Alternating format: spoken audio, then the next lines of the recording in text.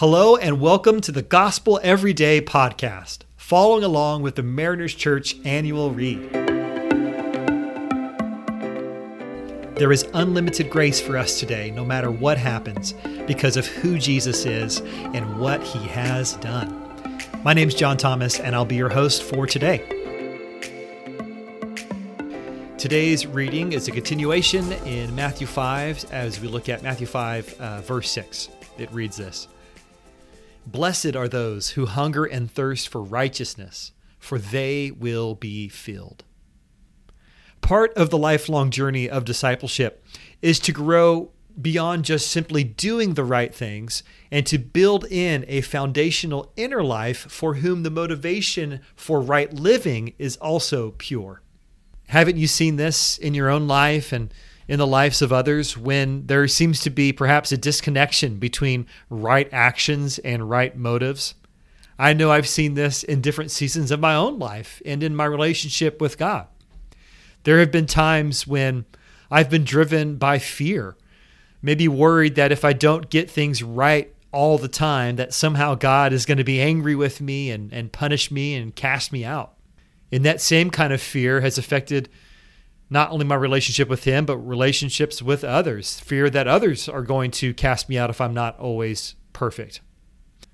And there have certainly been times where I've been driven by the search for approval or to gain some kind of award where I play the God you owe me game. You know how that game goes, right? It's the one where I attempt to build up enough chips of right living and cash them in for personal gain. I'm happy to give to you, God, but only if you promise to give back to me with interest. Or I'm happy to live a life of sexual purity only if you promise to find me the perfect spouse and a life free of conflict and marital bliss. Now, I know that doing things out of fear or for reward only leads to a life of disappointment, of shame and exhaustion. And this is quite opposite the kind of abundant life that Jesus offers us, which he describes in John chapter 10. And today, the Kellers draw out this point as they remind us that this abundant way of living can only be experienced when we make love and gratitude for the free gift of salvation in our lives the motivation. Gratitude and thanksgiving is the only pure motive for right living. When you realize that you have already been accepted, that you are already loved, forgiven, then our motivations shift from approval seeking towards an overflow of worship. And this has to be the starting place, the continuation of our journey of discipleship. I love how this is put to us in John 4, 7 through 11, which reads this: Dear friends, let us love one another, for love comes from God. Everyone who loves has been born of God and knows God. Whoever does not love does not know God, because God is love. And this is how God showed his love among us. He sent his only Son into the world that we might live through him. And this is love. Not that we love God, but that he loved us and sent his Son as an atoning sacrifice for our sins. Dear friends, since God so loved us, we also ought to love one another. We love because he first loved us. And we find that our fulfillment and our desires for righteous living is met not in the perfection of our own faith, but in our faith in the one who is already perfect.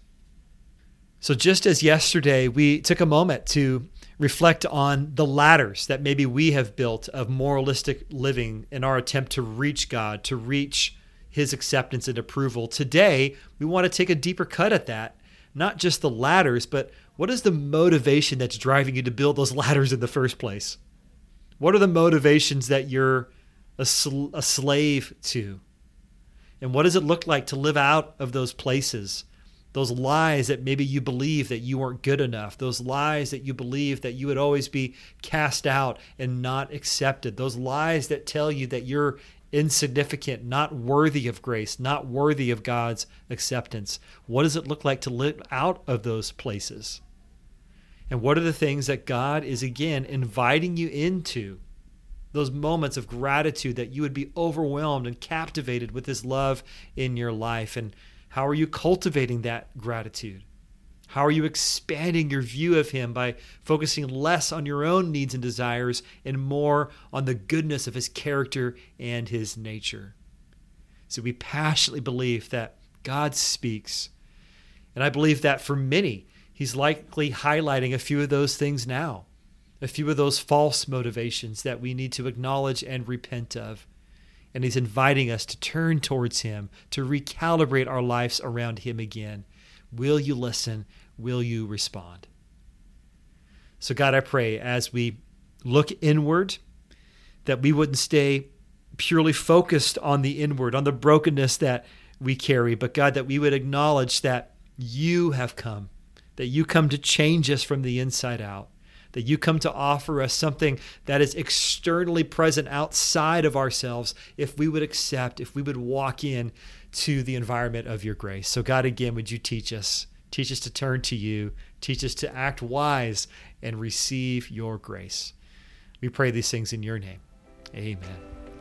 Thanks so much for allowing us to be a part of your day. Please be sure to subscribe and share.